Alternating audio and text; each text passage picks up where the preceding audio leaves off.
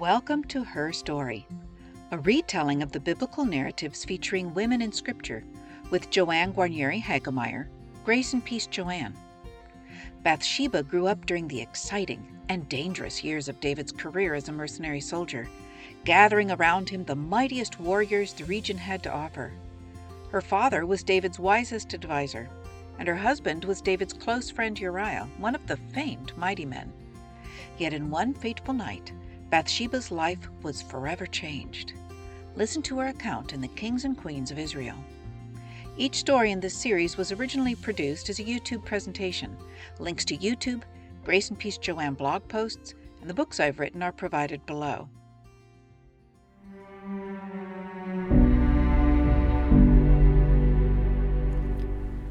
Bathsheba had grown up admiring the handsome, charismatic King David. It had been such an exhilarating time in Israel's history, and her dad, Eliam, was one of David's mighty men, and he had been all wrapped up in the thick of it, close with David ever since that young shepherd had been on the lam, running away from King Saul. And her grandfather, the godly and spiritual Ahithophel, was one of David's most trusted advisors, whose godly wisdom was deeply valued. What must it have been like for those young families, living in tents, the air crackling with anticipation, watching the mighty men as they gathered around in their recon missions, talking through their strategies? And year after year, these battle-hardened men went to war. And through it all, they managed to consolidate the promised land into the nation of God, ridding the land of Canaanite people groups, always pushing back the Philistines. And it's no surprise that as this young beauty reached maturity, that Bathsheba's father would marry her to another one of the mighty men. This one was David's close friend and a member of his royal guard. His name was Uriah, the Hittite. Now, most likely he had converted to Judaism, but certainly he had shown great loyalty to David and to Israel. Now, there's no doubt that Bathsheba was able to enjoy being with her husband that first year they were married, because God had instructed all of Israel that if a man has recently married, he must not be sent to war or have any other duty laid on him. For 1 year, he is to be free to stay at home and bring happiness to the wife he has married. But when the following spring came, all that changed. King David sent his army, including Uriah, with General Joab off to war. But the king stayed home. And one night, David found himself restless. It's not hard to imagine why. Maybe he was bored with nothing to do. Maybe he was lonely without the companionship of his mighty men. So, that evening he got up from bed. He'd been taking a nap, evidently, and he went for a little stroll on his roof. Now, roofs in David's time, and even to this day in the Middle East, were flat, and they were treated as something like how we treat porches today. Flat roofs provided a place to hang the laundry, to prepare food, to eat, to sleep, to enjoy the cool of the evening. So while David was feeling restless and heading up to the flat roof of his palace, which, by the way, oversaw all the city around him because it was built on the highest part of Mount Zion, Bathsheba was preparing to cleanse herself. She had waited till the end of the day to have her bath, and this was a cleansing ritual that was outlined in Leviticus 15:19 through 30, in which women marked the end of their monthly cycle. Now, to get a good, close reading of what went down, here is the text. It happened late one afternoon, when David rose from his couch and was walking about on the roof of the king's house, that he saw from the roof a woman bathing.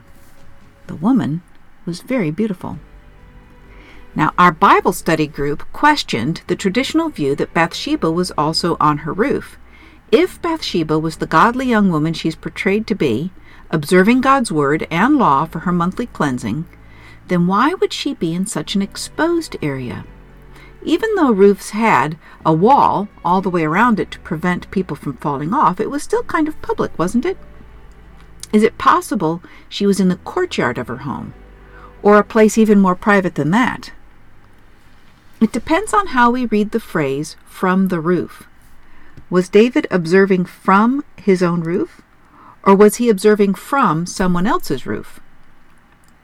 Was Bathsheba taking a full bath, as women in later centuries did? Or was she using a pitcher and a bowl, maybe, in some more modest fashion?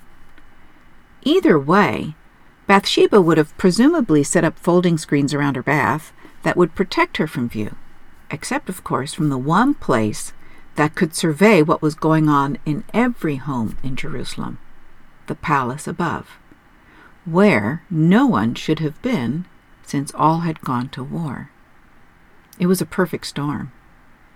Immediately, Bathsheba's movement must have caught the king's keen and well-trained warrior's eye. She was far enough away that David could be entranced by her beauty without really knowing who she was, so he began asking his servants questions. And he found out this lovely vision was the daughter of one of his mighty men, the intrepid Eliam, and he had to have then realized that her grandfather was Ahithophel, this wise advisor who came through his wisdom by praying to God. In fact, this was that pretty young girl Bathsheba who had been given in marriage to David's close friend Uriah the Hittite. So what in the world was David thinking when he sent for Bathsheba? But he did. It must have seemed at least somewhat out of the ordinary to her household as well, because houses were seldom, if ever, inhabited by only one family. Now, of course, Uriah the Hittite had most likely set out as a young mercenary soldier, and so he would not have probably had a family home. However, he certainly would have had servants, so there was a household for Bathsheba to live in, with people all around. And because King David sent messengers, these would have been recognized as having come from the palace, and may very well have worn at least ceremonial arms. So all those living nearby would have certainly noticed this entourage coming to the house of Uriah. I imagine they would have been curious, even more curious to see Bathsheba leave with that entourage, because Bathsheba did certainly have to come. It was a summons from the king. The king had ultimate authority, so a summons was not an invitation. Now, to get the sense of it, let's read how this played out. So David sent messengers to get her, and she came to him, and he lay with her. Now she was purifying herself after her period. Then she returned to her house. Not much romance there, is it? A young and lonely bride, compromised during her private observation of a necessary religious rite. What a mix of ambivalent emotions she must have felt when she got a summons to David's palace. Sin is complicated. It's insidious. We end up being agents, making those bad, wrong decisions, but so often we also end up becoming victims of circumstances that riot out of control. Now, when I say agent, I mean an agent of sin. We bring it with our choices. But even in bringing sin in, we become victims of sin too. Sin is a sticky, complicated trap of corruption and death. Sin kicks you in the teeth while you're down. Even the innocent get dragged into the mess. Because in all that time, Bathsheba had been with her husband Uriah. No baby came. But now, after one night with David, she got pregnant. And she knew it was David's baby, because she had gone into him at just exactly the wrong timing in her monthly cycle. What follows is a sad and sickening tale of lies, manipulation, and a murder. What a shocking, heartbreaking end to a private, scripturally based bath in her own home. One loss after another came as Bathsheba mourned the death of her husband, the loss of her home, and the life she had had as a young and much-loved bride. Her hopes and dreams were crushed, her good name and disgrace cut off from family and friends, and now sequestered in the palace, just one of a growing number of wives in the king's harem. Even her pregnancy, usually the source of great pride and joy, was the cause of deep sorrow, for she had been taken as an object of the king's lust, rather than as the cherished beloved of her own husband. And there was more tragedy to come. because Bathsheba's first sweet little baby would soon die after he was born. Luis Palau once wrote a book entitled, "Where is God When Bad Things Happen?" And I have read and reread that book dozens of times. Even now, as I look through the chapter headings, I see Bathsheba. When your child dies, when you've lost your spouse, when your life is irreversibly changed by tragedy in the blink of an eye, when you've been violated. How do you keep going on? And how do we cope with the issues of God's sovereignty and God's love? Well, one message you and I get loud and clear is that sin's consequences are painful, and like a ripple effect, it sends shockwaves of pain ever farther out over time and geography, even to magnifying the suffering to the guilty and the innocent alike. How do we know that Bathsheba was innocent, an innocent victim of David's sin? Because the prophet Nathan, a year later, came back to David, and the image that he gave David was of a rapacious and greedy man stealing the innocent lamb from his neighbor who only had that lamb. And who is the lamb? Bathsheba. There was nothing in Bathsheba that invited David's sin. It all began in his own heart and in the atmosphere of sexual sin that David had previously brought into his own home through his own wrong choices by adding wife after wife and then concubine after concubine in direct disregard to God's warning to kings. And here it is. And he, the king, must not acquire many wives for himself. Or what? Or else his heart will turn away. With his first transgression, David began the domino effect, and innocent people would be traumatized in the process. Now that's something you and I have got to get clear about sin. At its core, sin is like radioactive material, an invisible, disrupting, corrosive force that has the whole of creation in its grip. It makes everything broken and ruined, and what's broken hurts the guilty and the innocent alike. Sin may offer temporary satisfaction, but it always brings lasting destruction. Rape deeply wounds the body, the soul, and the spirit, and Bathsheba would never be the same. Even David, though he was the Lord's anointed, and at his core a man after God's own heart, had deeply corrupted himself by what he thought would please him, because it led him ever deeper into the murky darkness of betrayal and murder. But then there's God. Without God, that's the whole horrifying story. Sin, suffering, corruption, death. But incredibly, the anguish and misery of sin's tragic consequences are never beyond God. God's mercy, God's redeeming love, and God's incomprehensibly mighty and ruling power over what happens next. You know, in a way, I dreaded teaching on this story because I resonate so deeply with it. I know what it's like to be violated. I have felt that crushing shame and that self-loathing and that scalding pain. And where was God when this was happening to me? So we ask, where is God when someone is raped? If God loves me, then why did he allow me to be victimized? And what about King David? It would be so convenient to just write him off as pure evil. But life is more complicated than that. David did something unspeakably wrong. Yet God loved David too. And it grieved God that sin, crouching at David's door, eventually devoured him whole. And why? Why would God permit evil if God is good? Where is God's power and God's love? So another thing that really stands out about God and Bathsheba's story is that when God is permitting sin, that is not God's permission to sin. God never gives God's moral approval of sin.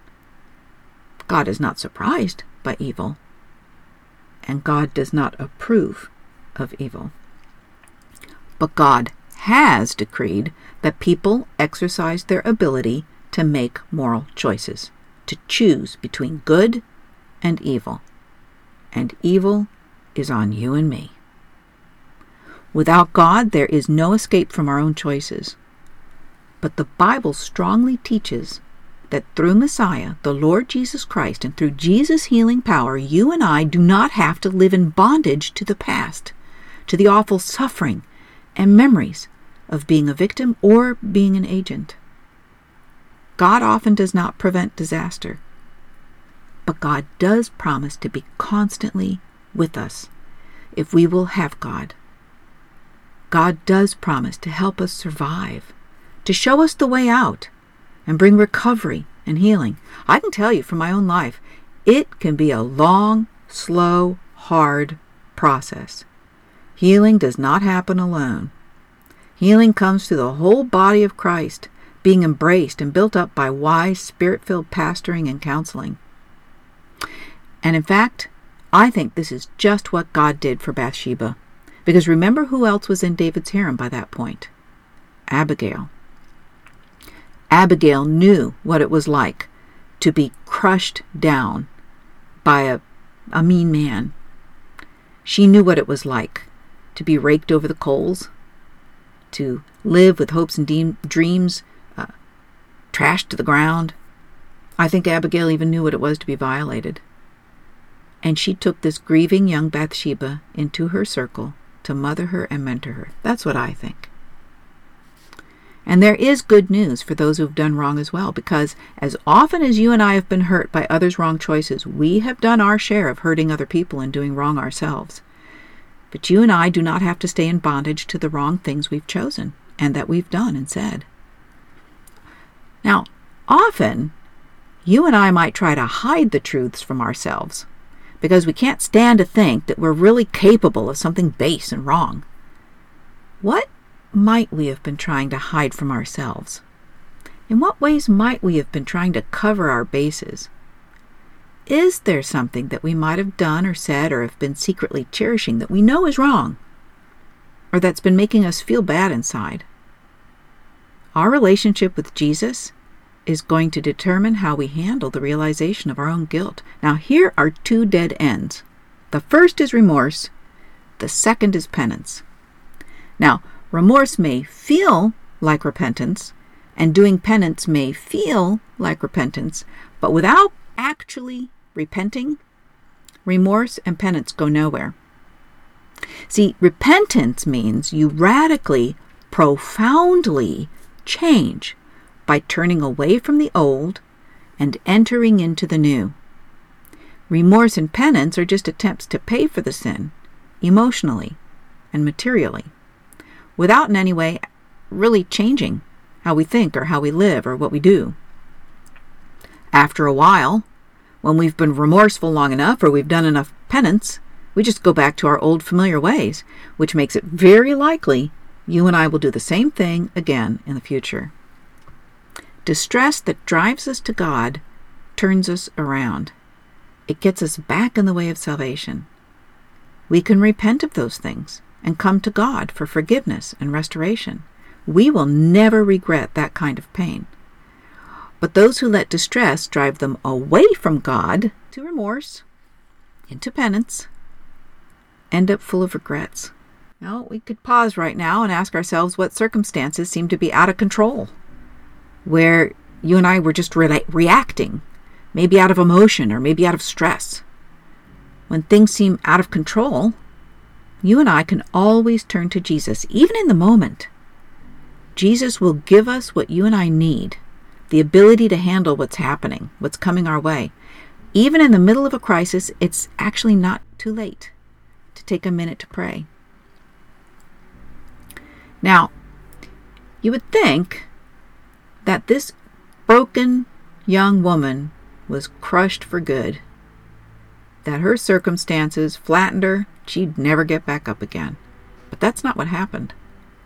The Lord did not forget Bathsheba, and the Lord did not leave her to molder away in obscurity. As you follow her story, you find out she became David's most influential wife, and through her, Israel's next king was born, celebrated for his wisdom. Solomon set a throne for his mother Bathsheba right beside his own throne on the royal dais, and prophets and princes came to her for counsel.